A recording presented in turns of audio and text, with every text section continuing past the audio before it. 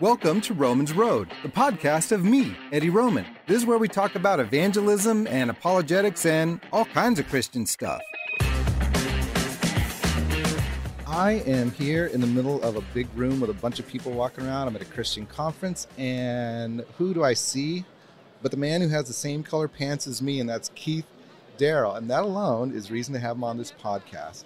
Now, Keith is someone, let me give you the backstory. I heard legendary rumblings and chatter behind the scenes from street preachers about Keith over the years. A good friend of mine, Tony Miano, once I saw a little Facebook post he did, and he basically said, I saw one of the best guys open air preaching on a campus I've ever seen.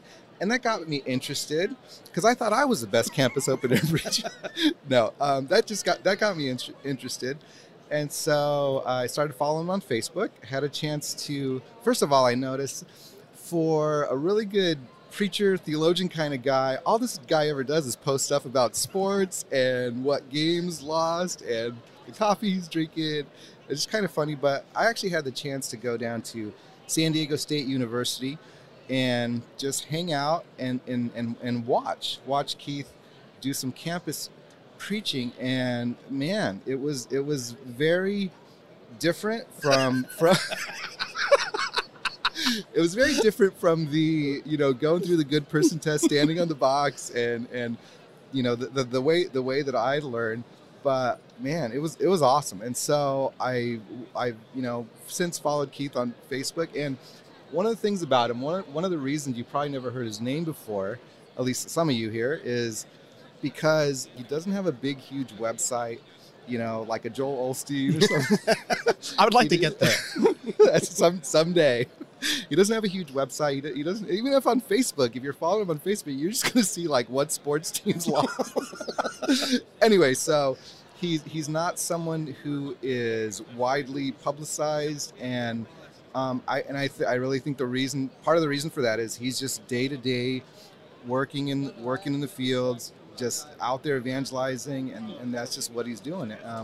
And so anyway, I wanted to have him on the podcast and just learn a little bit more about his campus preaching. Hopefully the sound of this room won't overtake us here, but he's a loud guy when he needs to be. So Keith, thanks so much for coming on the Romans Road podcast. Thank you very much for having me on. I'm glad to be on. And yes, I often post about sports because I'm a Cleveland Browns fan, and it's just misery. Ever since I was 5 years old, we had in Cleveland folklore, there's a play called Red Right 88 where we lost a playoff game. And so that's kind of described my sporting career as Red Right 88. So awesome. So Keith, this is your life according to me. So what I see is you are out there pretty much every weekday, going to a different campus. You drive all around America, and one day you'll be, University of Texas. The next day you'll be somewhere else, and you're just constantly going to these campuses. And it seems to me like you go back to the same one. So like, it's almost like you're on some kind of a circuit, maybe not the same date every year, but you're basically visiting these same schools over and over again throughout the year. And it seems like you're getting to know the students there. They remember you from the year before. So, just basically give us an overview of what it is you do. And, just so for those of us who don't even think about the concept of someone being a missionary within America, going to the campuses that are right in our own cities, give us a little overview on what it is you do. All right. Well, you described it as different on the introduction. So usually when you serve somebody food and you're like, well, it's different. That's not usually. That's a huge drop off from Tony Miano is one of the best I've ever heard too. It's different. Let me just give you one aspect of what's different. So when I go out and open air preach, and most of the guys I go out and open air preach, we'll go out for like an hour and a half, 2 hours. That day at San Diego State University, you were there for like 8 hours or something like that. I'm like looking at my watch. When is he going to wrap up? This dude does not stop, and it was great the whole time. You were interacting with students. So anyway, it's a good different, not a bad. Yeah. Different. Okay, good. So yeah, I was a little backdrop. I was converted in '93. Went off to college, saw a guy open air preaching, and the typical kind of Pelagian, heavy hellfire and brimstone sort of preaching sort of stuff. And I went back to my dorm, and I really knew nothing of the Bible, philosophy of ministry, and I just was reading through the Gospels and the book of Acts, and I felt like these men are publicly preaching. So it's not an anomaly that we're out publicly preaching. So you see that in the Bible.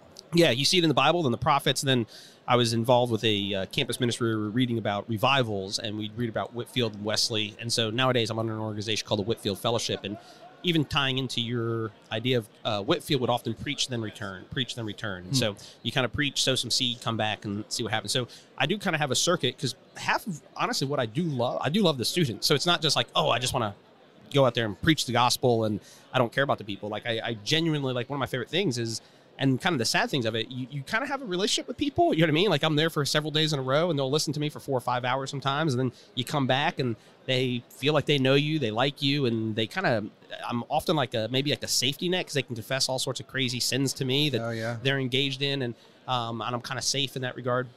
So that's, so usually Monday, at least through Monday through Thursday, somewhere when school's open, from noon, I usually kick off maybe 11 or noon, and I'll go until no one wants to listen. The latest I've ever gone, I think, is about 9:30, so nine and a half hours of preaching. PM. Yeah, 9 p.m. And so real quick, you just said Monday through Thursday. So one of the things I've seen, if I go onto a college campus on a Friday, it's usually kind of dead. Is that the reason? Yeah.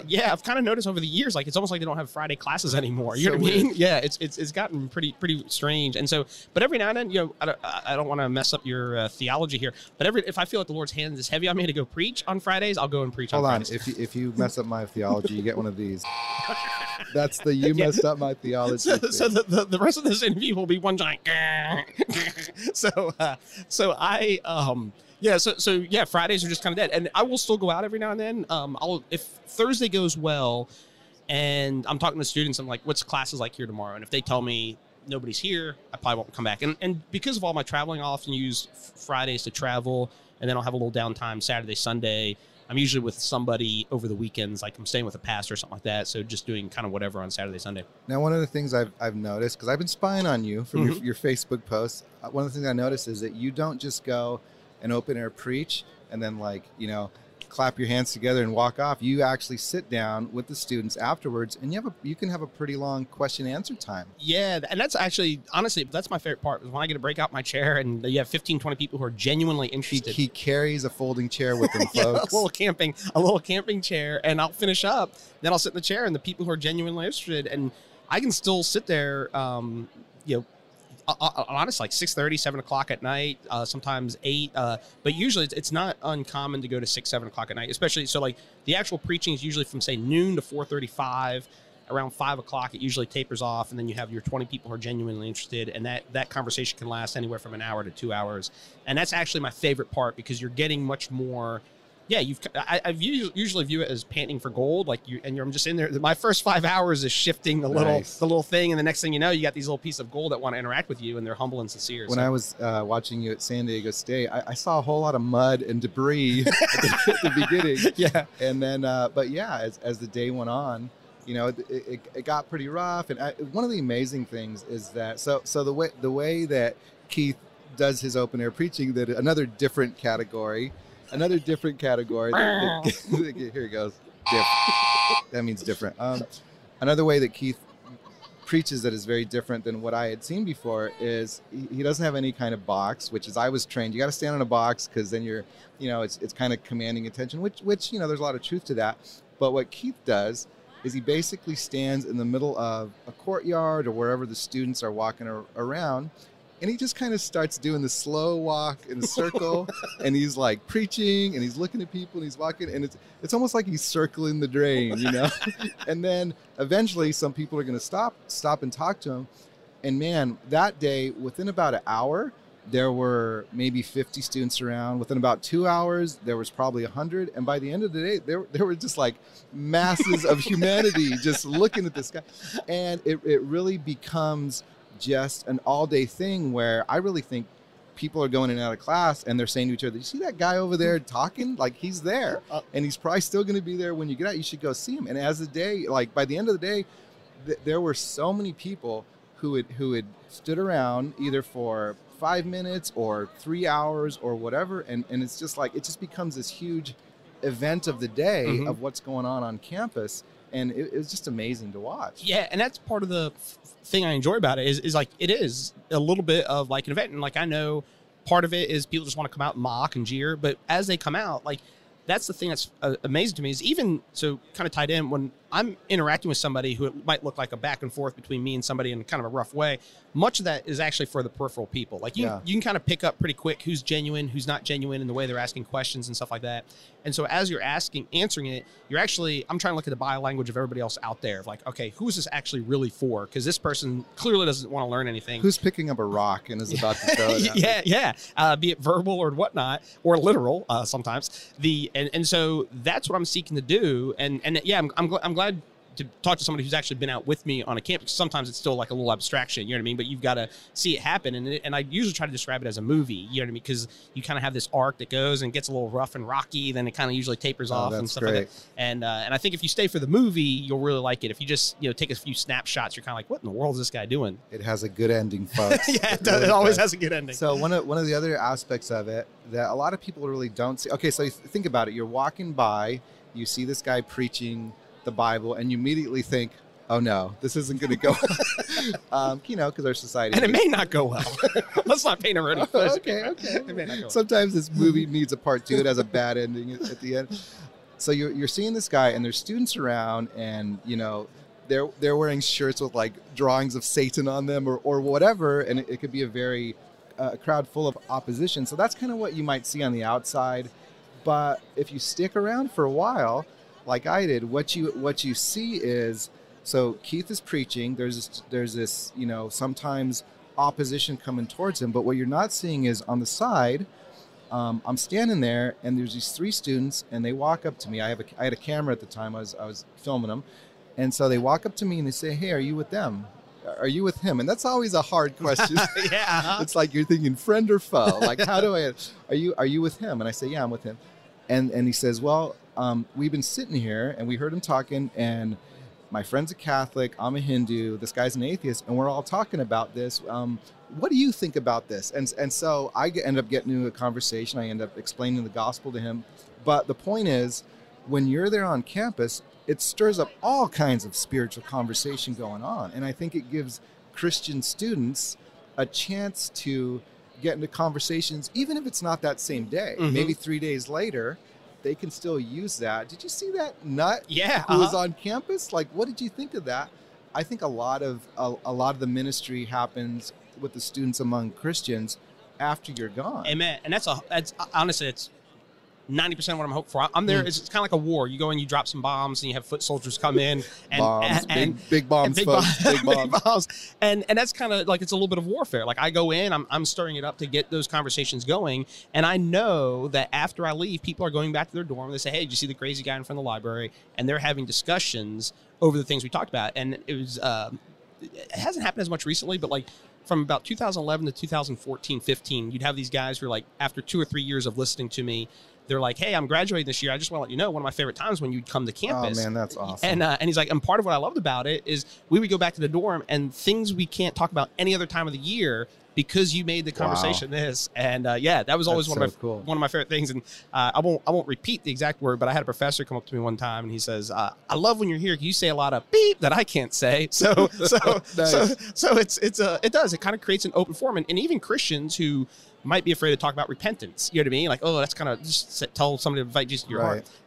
Suddenly, the guy was talking about repentance. He may have been like, and I don't spend too much time talking about hell unless people bring it up. But even that conversation, hell, you got to discuss hell and things I think oftentimes people are afraid of. And back in November, I was preaching up in Washington, and I remember the kid sitting and listening to me talk about listening Bible language. I thought the guy was a believer, and he came up to me and just said, "Look, I had never heard the gospel before. You were here 4 times. I just sit there and listen for several hours."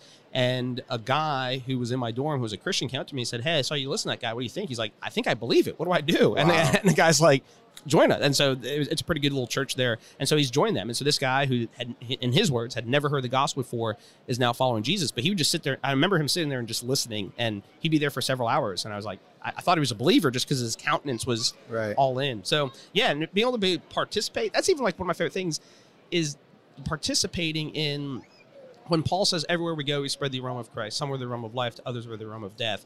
And like you can see that taking place on people's faces. You can see people get hardened to my message, and you can see people getting softened to the message. Yeah. And it's a scary thing, because it's one of those things where you're like, wow, I'm bringing eternal judgments to people. Mm-hmm. And it's a terrifying thing, but it's also like an exciting thing when people are passing from death to life. So I take a lot of people out witnessing for the first time from my church, and then also from Living Waters, part of some of the things we do. And one of the main things that the Christians who come with me will always say to me is, man, just looking at people's faces, it was amazing. It was absolutely amazing. So yeah, they're seeing countenances change. They're seeing the part where I'm preaching the gospel, and at the minute I get to sin, it's like whew, everyone goes, you know, and they're just seeing all this stuff, and it's like the parable of the soils happening right in front of their eyes, where people are just gone for whatever reason. But one of the questions I constantly get, because I teach evangelism classes in a bunch of different places, one of the main questions is, how do I deal with the opposition, like not the questions, but the anger, the hate, the people who obviously don't want you there. We live in a society, and the minute you step on a campus, you're in the heart of that society, where there's a million different things from the Bible that you're not allowed to talk about, that you're not allowed to say. So one of the questions I get is, man, I want to talk to people about Christ. I even want to open air preach possibly, but man, I am just scared because someone's not going to like it. Yeah. And you know, so how do you deal with that? Because from the videos I've seen, you would probably know more about that than anyone else, because you are constantly getting slammed with all this opposition. Yeah, and dispositionally, I feel like I can take anything from the unbeliever. The point I probably wrestle with the most is when the Christian opposes me. But when unbelievers, I mean, seriously, they steal my stuff, they throw stuff at me, they throw coffee on me, they whatever it may be. None of that, honestly, it doesn't really bother me. Like, and what I'm preaching, sometimes I fight fire with fire a little bit from the standpoint of bringing more people out. So if someone comes out in strong opposition to me, I'm going to hopefully parlay that into bringing more You're going to use that. Yeah. Because the louder it gets, everybody wants to see a fight. Yeah. I think P.T. Barnum once said, if you want to get a crowd, start a fight. So when someone comes in hot, my hope is, and it also depends on the time of the day. So if it's 11:50 and I just started, someone comes in hot, that's a different response than if it's 4 o'clock and someone comes in hot. 4 o'clock, I already have my crowd. I have the people who I think are more genuinely interested. So it's pearls before swine at that point. So my disposition is much more like, honestly, kind of be the victim at that point. Look, I'm just out here trying to have a conversation. If you don't have a conversation, and so there's so many subjective elements going on. When you're just starting, it's like the show's about to begin. Bring it. You know what I mean? Thank you. You know what I mean? Like, you're kind of praying for the heckler, not someone who's too out of control, That's right. but you're kind of praying for a heckler. So dispositionally, I feel like Jesus tells us it's going to happen. And the way I talk on campus is going to be different than a dinner table, which is going to be different than breakfast. You know what I mean? Like realizing you have a context. Like I used to work in finance in New York. I can't be over the cubes, turn or burn. You know what I mean? Like, I'm not going to hit anybody. I'm not going to hit anybody up with that over a cube at work. You know what I mean? But over lunch, we're going to have different conversations. So there's a subjective element to it that you kind of learn. Like, you ride bikes, you or used to, or still do. These are long days of long pass. But you kind of learn to get your feel on it. You know what I mean? And a lot of it's just feeling. And not to sound like a millennial, but it's feelings. But it's a heavy feeling oriented of like any interpersonal relationship you have with people, there's a subjective element of, how do I talk to my wife at this moment? How do I talk to my kids? Sometimes you take your kids, you put your arm around them. Sometimes you get in their face like a coach. You know what I mean? So that's kind of what I'm trying to do out there. So I'm not always making the right decisions. And even something like you mentioned earlier, standing on a box, like, even one of the things I like to do is if I can be below them, because the operating assumption is I'm there to judge them. And if I'm over them, that compounds the judgment component. Yeah. And if I'm below them, they're sitting in judgment of me, which I would much rather in that context be in. So I like that. So those are the dynamics that I'm trying to size up as I'm out there. You know what I mean? And I think Ray Comfort's the guy who taught me to be on a box. And one of the things he always says, man, I'm up here because I'm short and people can't see me. You know? So, but no, I definitely see what you're saying as far as putting yourself in a place of humility when you're addressing people, because they are especially in the campuses that you're going to, they're used to a guy being there the day before, literally cussing at people and using crazy words to try to preach the gospel. It's Yeah. insane. Yeah. And so you step in and the students are like, okay, here he comes again. This Uh-huh. is another one of these nutty guys. And so, that's an issue you have to deal with as well. Yeah, and even that's one of the things. And if they stick around long enough, like I'll often have guys be like, "Wow, you're not half as crazy as I thought you're going to be." You know what I mean? And that's even one of the things of like transitioning to like the slower part of the day. And yeah, like because like anything, my little phrase over the past year, I've been saying that guys, I'm basically like Bob Ross out here. You know what I mean? Right now, I'm My hero.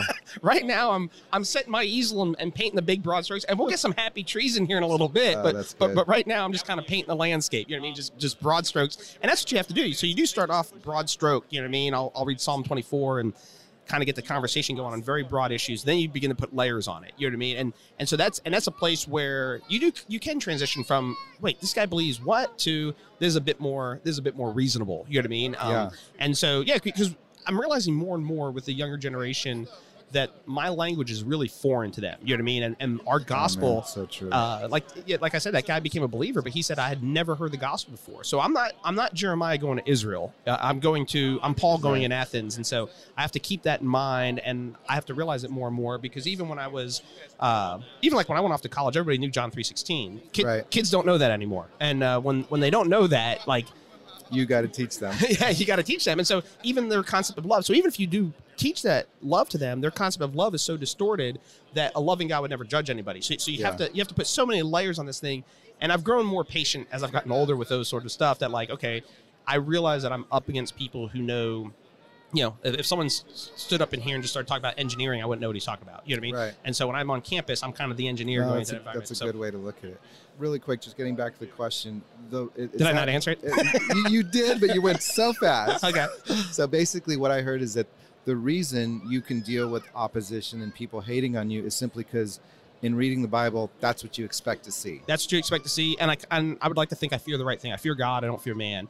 And that doesn't give me liberty to be jerks to them. But, because it is hard. To be honest with you, the hardest thing I get is when people, they'll occasionally write newspaper articles or they'll post something on you. And Jesus says, blessed are you when people lie, slander, and say all manner of false things. And that's really hard to count as a blessing. Some days I'd almost rather have somebody just punch you. You know what I mean? So like when a newspaper is like, Mr. Darrell was making anti-Semitic comments. And you actually have been featured in a lot of college campus newspapers and things like that. And they're usually looking for the spice. You know what I mean? It's basically like Mad Libs. And you bring the spice. Yeah, it's basically Mad Libs. Like they already have their story structured, and they're just like, "What's his take on the gays?" You know what I mean? That's right. What's his? Maybe we can find something about women's submission. So they're looking for the hot take. So years ago.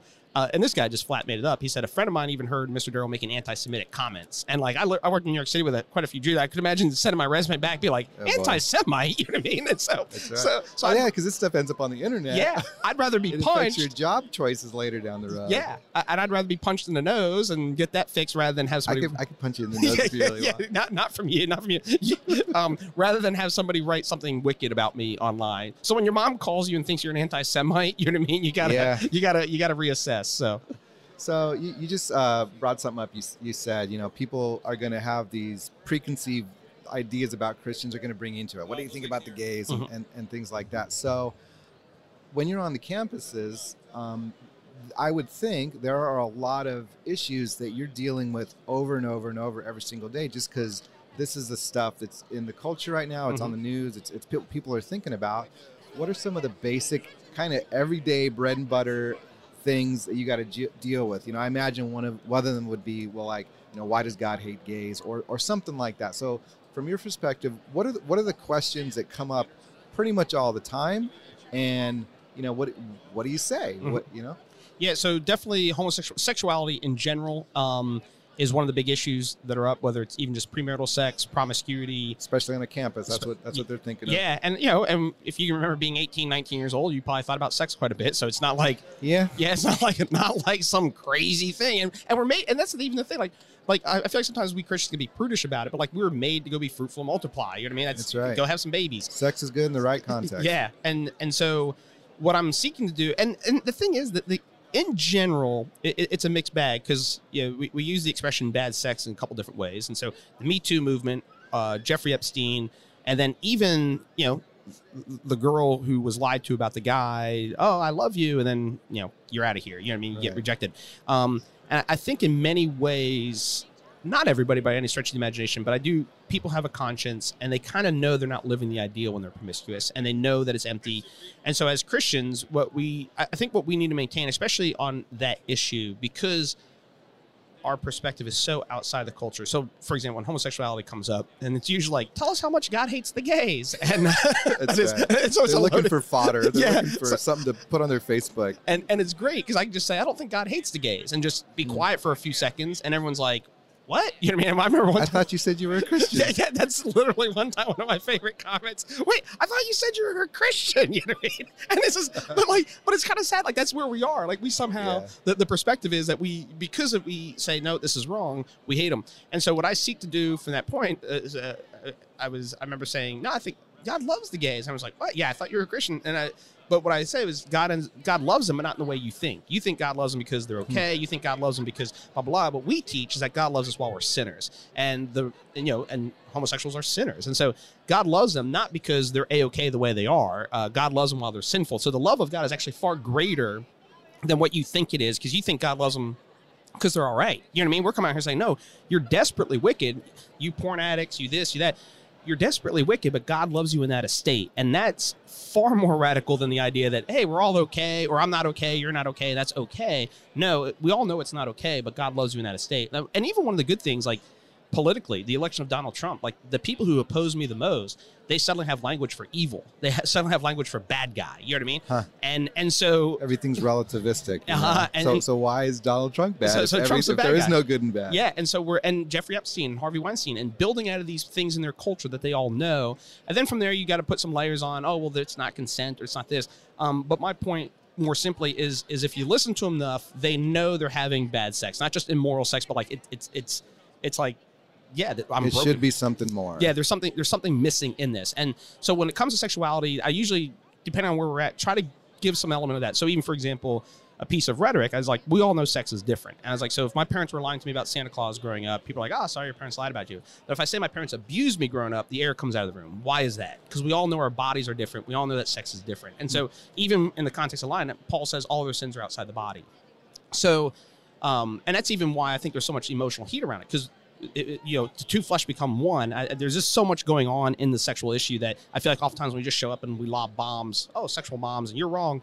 I feel like people often don't hear what we're actually saying, even though their conscience bears witness that something's deeply broken here. And so when it comes to the homosexual issue, that's usually some layers I'm trying to put to it, is find a place of, so even San Diego State, probably one of my favorite conversations, guys sitting there, this was, I think a time after you and I met, and I preached on a Monday, all hell broke loose. You know what I mean? It was bedlam. This is true. I filmed it. And then, so Tuesday, though, I show up, sitting in my chair. I didn't even start preaching, and people just start gathering, 15, 20 people. And I never preached that day, but I had people till 4 or 5 o'clock listening for 50 people. And there was a homosexual kid off on the side, and I could tell he was did not approve of my preaching. Mm-hmm. I say, oh, you disagree with me? He's like, yeah, I think you're bigoted and hateful. And I was like, you do? Why is that? And he's like, I think we should accept everybody. And so when he said that, I just said, do you really think we should accept everybody? And he goes, maybe not everybody. Not you. But as soon as he made that confession, and that's even like the thing, my main purpose is I want to bring him out onto an equal playing field. Like, it's not for me to be like, oh, you're a relativist and you're wrong, bam, and shut the thing off. But to bring him out, you think we should accept everybody? Well, not everybody. Okay, so you and I both agree not everything should be accepted, right? He's like, yes. Okay. Now, what we're debating now is where we draw that line. And so to act like I'm the bigot and the hateful guy, because I draw it over here and you draw it over here, that's the debate we need to have. But just this platitude that I'm the hateful one who discriminates and you don't, that's being disingenuous conversation. And he admitted that. He ended up kind of conceding. That's great. We ended up having a conversation, and he ended up hugging me. You know what I mean? Like, at the end, he's like, yeah. Or maybe I asked him, I was like, care if I hug you? And he's like, I'll hug you. And so, but yeah, like that component. That's great. And I think that's even one of the things as open-air preachers, if we're doing, and even in our evangelism, I think sometimes, especially open-air preaching, there has a tendency to be an element that, like, the harder we are, the more holy we are. And if we're really hard with these people and we just really bring the hammer, then we're really preaching the gospel to them. Whereas I think if we can bring them out to bring their own confession, you know what I mean? Like, and then when the minute he said not everybody, it's a different conversation than if I'm just saying, see, you reject people, you know what I mean? If I'm just telling him that, and there's a certain place of that in the day that I need to do that. But if I'm just telling him that from the word go, we never have a fruitful conversation downstream. So you're just, doing what you can to use the word to guide people to think about things. Mm-hmm. Like, so often people have these conclusions, whether it's about Christians or their own life, that basically they just have these ways that they are that they've never really thought about a whole lot. They've never considered the alternative. They never looked at what the other side says. They just kind of do what they do just because that's what you're supposed to do. And so for a guy like that to go from seeing you and thinking you're the enemy to thinking about it and then understanding, okay, he's not the enemy, and then actually giving you a hug, that's a big thing. Like that's a better lesson than whatever was going on in his biology class that day. So that's awesome. Yeah, and you're looking for that component almost every day. So that obviously sexuality is one of the main issues. Then one of the other main things, because we are like a thoroughgoing postmodern society, and being a postmodern society, we basically think that our knowledge is predominantly socially constructed. What I mean by that is if you're standing there 500 years ago and you're talking about free speech, or if I'm standing in the middle of Saudi Arabia, I'm talking about free speech, or like, what is this guy talking about? You know what I mean? So their knowledge of how we should use language is going to be different than us as Americans. And so by and large, the average person that we interact with today, they're largely convinced that they believe what they believe because they're somehow embedded in a social cultural context. So I'm a Christian because we just grew up with that, and the Muslims are Muslims because they just grew up with that. And yeah, I've heard that. If people say things like, you know what, you're a Christian, but if you were born in a Muslim country, you'd be a Muslim right now. So there's definitely. Yeah, I've definitely heard that. And so we can be willing to say maybe, but that doesn't mean it's true. So the question becomes, yes, we can agree that there are things that situate us into who we are, and we believe certain things. Like, I just grew up outside of Cleveland, so I love the Browns. Like, it's totally contingent. I'm sorry. Yeah, I know. That's totally contingent on me largely growing up there. You know what I mean? If I was born 200 years ago, I wouldn't care about the Browns. And if I grew up in New York, I'd probably care about New York teams. And which is definitely true in a sense for a lot of things. So there are things that we are willing to grant that, but is religion in that category? So none of us think 2 + 2 is in that category. You know what I mean? Foods and certain desires are in that category. There are other things not. So that's the sort of stuff that when I show up on campus, the operating assumption of the student is mathematics is not in that realm, religion is in that realm. So much of my apologetic is seeking to explain why Christianity and the death, the burial, and resurrection of Jesus is actually in the realm of, and that's even where I think we need to pound home, like, our apologetic. Like, I'm sympathetic to presuppositionalism, if you're familiar with that. Yeah. But my main apologetic on campus is actually the historical resurrection of Jesus, because again, you're just dealing with an historical element. Did he rise from the dead or did he not? And everybody out there is actually a realist. Like, they believe in history. You know what I mean? Even if they want to act like it's all subjective. Right. And so when you're pounding home the resurrection and asking them to explain why did the church come upon the scene, you're just centered on history, you're centered on reality, whereas like presuppositionalism can sound relativistic to somebody outside of what you're operating with. So anyway, knowledge, sexuality, and knowledge really are the two main. How do you know Jesus is the only way? How do you know the Bible's true? How do you know you're really saved? How do you know? How do you know? How do you know? So those two elements, and once you get immersed in sexuality and how do you know, you're kind of well versed for campus. There's your day right there. Yeah. Well, because I mean, these same students are sitting in classes that are teaching them you can't know anything for sure. Mm-hmm. There is no thing called absolute truth. And here you march on campus with an absolute truth. Yeah. You know? And also understand, like, in their head, the absolute truth is Adolf Hitler. So he was a guy who's a dogmatic. And what I want to say is, no, he's actually the relativist. You know what I mean? He's absolutized. And that's even one of the things we have. So, Hitler absolutized himself in his culture. And so even like racially in America, some of the racial division is, here's what it means to be black. Here's what it means to be white. Here's what it means to be a real woman. You end up absolutizing something that's created that is not absolute rather than the absolute God. And so what I'm seeking to do out there is, look, we all absolutize something. It's an inescapable part of what it means to be a human being is that we absolutize something. What you guys really want to do is absolutize your current cultural context. What I'm seeking to do is absolutize a transcendent God who loves, is just, is pure, is holy, is kind. You and I are not those things. You know what I mean? So why would I absolutize whiteness or blackness or femaleness or maleness when what we want to do is absolutize Yahweh? And when we're doing that, then we're in the right place. But Hitler was not an absolutist. He was actually a relativist who absolutized himself. And that's part of what our apologetic needs to be, is understanding when they're thinking through the implications that if I say homosexuality is wrong, what I want to do is beat them up. You know what I mean? Like, right, real or perceived, that's what they think. You know what I mean? And we're like, nope, that's not what we want to do, blah, blah, blah. So that's the sort of stuff we're trying to tease out and understanding who we're talking to. So okay.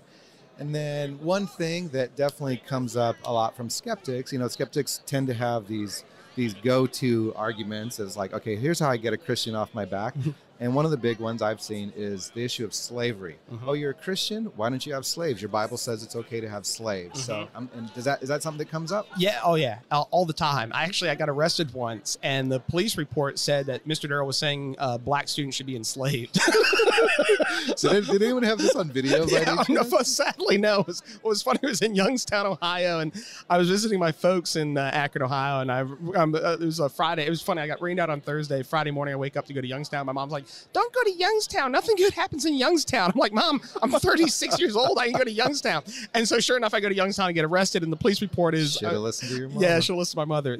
So slavery comes up all the time. What I seek to do, so we do have, and I do think there's difficult texts I need to spend more time with. I think it's Leviticus 26. It talks about the buying and selling of foreign slaves, and you're basically able to pass them on to your posterity. And I think that's a difficult text in our American context. Well, I mean, part of the problem on a college campus is you don't have a whole lot of time. Like, these aren't people you're taking through a 5-part study on the Old Testament. It's like this student who threw out the question, they're going to give you like 30 seconds. Yeah, you got to tweet. You got to tweet to answer it. You know what I mean? And a lot of these things aren't. So what I seek to do is pretty quickly off the bat is I'll make the big claim of like, look, here in the state of California, you guys own slaves. And like, no, we don't. I was like, oh, property of the state. When you get arrested, you go to Pelicans Bay. What are you? You're a property of the state. So we have to end up defining the term slavery. And so what I want to do is tease out the idea that I think it's Exodus 21, like 14 says, if anyone steals a man and anyone found in possession of him, if anyone steals a man and sells him and anyone found in possession of him shall be put to death. And I was like, so when the Bible says thou shalt not steal, it's not like God's concerned about your bike and your backpack, but not you. As if I can just grab you, run you off campus, be like, you're mine. And so if our concept of slavery is man stealing, the Bible says the death penalty is for that. And then what you'd want to do is put some levels on, at least in the context of Israel. When you are a slave in Israel, you're either in debt to somebody or you've committed a crime against somebody. And what I want to argue is that's a far more, and it's kind of funny because a lot of the kids who bring that up are liberal students. And you can make the broad claim of, look, if you guys want to do good work for prison reform. And then from there, you get to lay out that what a slave in Hebrew was someone who's paying off their debts or someone who, they're basically paying off their debt. Either, so if I stole $1,000 from you and say I owe you $4,000, I can't pay you. I would be your slave. You get to come and make my bed for 6 months. Yeah, for 6 months. Okay. Or in turn, I'd sell you to somebody like the trash company who like they give me $3,000 and then you have to show up to work for them because I don't have enough work for you. So there would be that market still. But what's better, American prison system where I'm still being taxed and we have to, take care of their health care and everything else, or where that guy's working and being productive? Because I think interesting. Prison's a violent thing. So what I'm seeking to do is lay that out why biblical law is actually more just than our current system. But within that, I'm also going to have to hedge on my answer because I think Leviticus, I think it's 20, I can't remember if it's 25 or 26, is actually a pretty difficult passage of teasing those things out. And I don't think the presuppositional argument just says, oh, well, we have a standard and who are you to say that slavery's wrong? Like there's some sort of something in our conscience tells us slavery's wrong. And if we can't do the dance of, yep, we have a standard where it is, but yes, we're allowed to enslave foreign nations because Israel was. And here's a place where it's going to get theologically crazy, I think. There is an element where the nations outside of Israel were under the dominion of other gods and other slaves, and their life, and this isn't going to sell anybody on campus, but life in Israel is better for the foreigner than it was under foreign gods. Right. And you can't, no one in America today is going to believe that, but I think that's part of what's going on. Well, one of the things that I've always seen it as, so when seen in a light of the context of what was actually going on at the time, in a lot of cases, I think that the word slavery in the Old Testament could have been used in the same way we might see a live-in maid, someone who they're not in all these slavery movies where they're like dying in the back of ships, like stuff. Their life is it's not bad. Yeah, and I think the difficulty is we don't have tons of historical context. So even let's just say 2,000 years from now, people are finding baseball contracts and it has the owners and they're put, you know what I mean, and they have all these details, and we don't have tons of context of exactly what's going on. Yeah. It sounds like this horrific thing, and so that's not the soft pedal an answer of a difficult text, but it's to step back and say, because I've tried to look into the issue more, like how exactly was this applied? And you can look at a lot of resources; they don't know exactly how these things were applied. So, right. so when you get into Exodus chapter 21, and the first 10, 12 verses there deal with how you interact with your slave and stuff like that. We don't know exactly the application of that sort of thing. So even when we get worked up over, say, like the stoning of an adulterous person, like.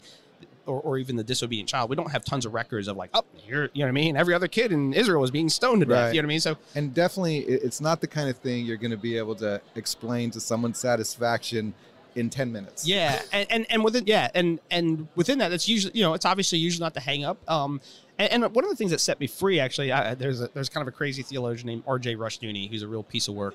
You can maybe edit his name out, but one of the things that I remember listening to him, because he was kind of a hardcore, like, God's law, like unflinching. But I remember hearing him one time say, there are things in the Old Testament that trip me up. You know what I mean? Like, yeah, I wrestle with wiping out the Canaanites and blah, blah, blah. And that kind of freed me up to, like, yeah, I do wrestle with some of the things in the Bible, and I'm not denying Yahweh's holiness or his goodness or his purity or anything like that, to be like, yeah, this thing, because even when you look at Moses, when Yahweh's going to judge the Israelites, and Moses is like, don't you know your covenant? You know what I mean? And he plays with them and he argues with them.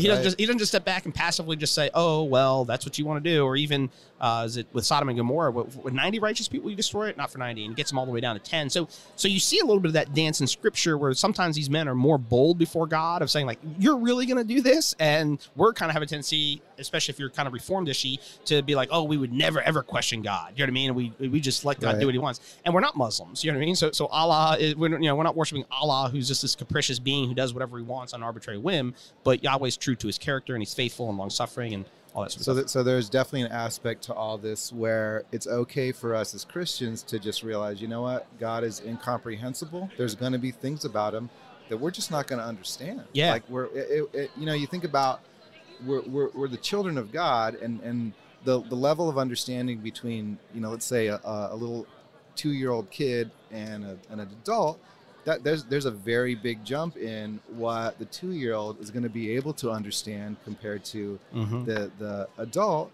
How much more we as the children of God, how much more as human beings are we not going to understand things about an infinite God? Absolutely. And so what I hear you saying is, you know what, all these arguments come up on campus. Sometimes I just got to realize I ain't going to be able to answer that. I don't have an answer. And even the other day when I was at Florida, a guy asked me, he was a Christian, said he was a Christian. He asked me, what's the toughest question I get? It's like, it's the problem of evil. I was like, but Christianity, like kind of the precept aspect is, Christianity gives me a context for evil, whereas I don't think evolution really gives me a context for evil, or atheism doesn't give me a context for evil. But something's deeply broken in reality, and we have rebelled against Yahweh, and we have rebelled against our King, and something is broken. So admits having a problem with the problem of evil, because like if there's a little boy who's been abused and he's out there, where was God when I was 5 years old and ABC was happening to me? Well, I don't have a good answer for you. You know what I mean? I just flat don't. And if I think I do, I've kind of missed it. I think because there is an element, I think, like the Bible presents evil as irrational, and so I don't want to button it up and be like, it's an easy breezy sort of thing, because even God was grieved that he'd made man on the face of the earth. And if we can't have some component of that to us, I think we're kind of missing some strands of who God is. So, so I think, that's kind of the difficult aspect, is there are things I don't get, things I don't understand. And that's fine. Deuteronomy 29:29 says the things that are revealed are for you and your children.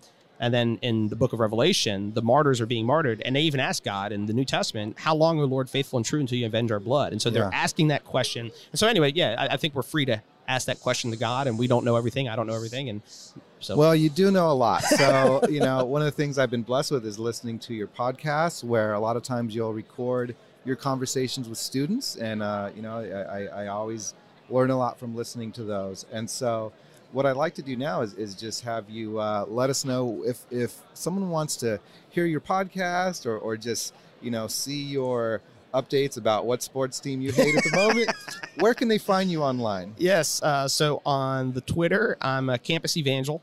So evangelistic. I want a Campus Preacher. If you know the guy who has Campus Preacher, let me get it from him, because he's got one follower and maybe no tweets. And so, if anyone can get that for him, I'll give you a free sticker. Yeah, we'll get you a free sticker of Roman. Free gospel tract. Gospel tract. So Campus Evangel on Twitter, Campus Preacher on Instagram, then Keith Darrell. If you go to, and you'll see Eddie as a friend if you are friends with him on Facebook. But if you go to Keith Darrell, you can find me there. My website is campuspreacher.com. So if you enter campuspreacher.com, you'll find me there. But yeah, I would, and off my website, if you would like to get my updates, ideally I'd send them once a month, but it's usually once every 3 months. I'm not very consistent in getting updates out. And if you ever want to join me, I'm going to be zipping all over the United States. Feel free to email me, Keith at Campus Preacher, and I'll try to do a little background check on you before I invite you out, because every now and then some psycho wants to join me on campus. Know what, though? You have atheists with you all day. Why not have some crazy Christian with you, too? What's the difference? Exactly. So, so feel free to contact me. And if you punch into your podcast search engine, KDCP, Keith Darrell Campus Preacher. That is where you're going to find my podcast. It's under a thing called the Fight Laugh Feast Network. And so we're trying to get a lot going on and stuff like that. So yeah, KDCP if you want to find my podcast.